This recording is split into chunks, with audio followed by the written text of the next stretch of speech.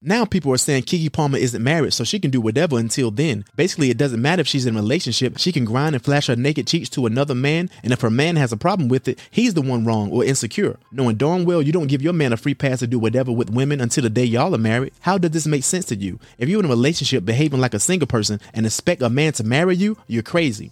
And women aren't accepting men telling them that I'm staying in these streets until we're married. Then now stop. Let's be real. Then y'all pull up a picture he posted of himself in shorts, trying to equate that to the same as KeKe in a thong, showing her bottom and grinding on another man. Stop it. You should be ashamed of yourself for this reach.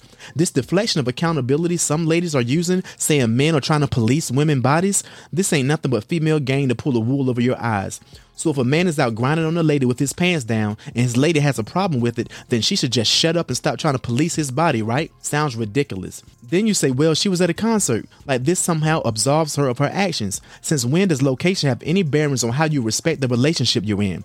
Your partner should not do anything with anyone else they wouldn't do if you were standing right there. If they think they should get a pass depending on the person or the location, they probably don't respect you fully, and it's not a good sign. Also, there's people saying he's a hypocrite because he was seen in a video filming her shaking her booty. First of all, she had pants on, and so what? He recorded his girl and posted it. You think that gives the right to her to go even further with other men? I don't care if we screwed on film. That doesn't mean I'm going to be like, yeah, baby, go ahead and do a sex tape with another dude since you and I had one. Come on, y'all.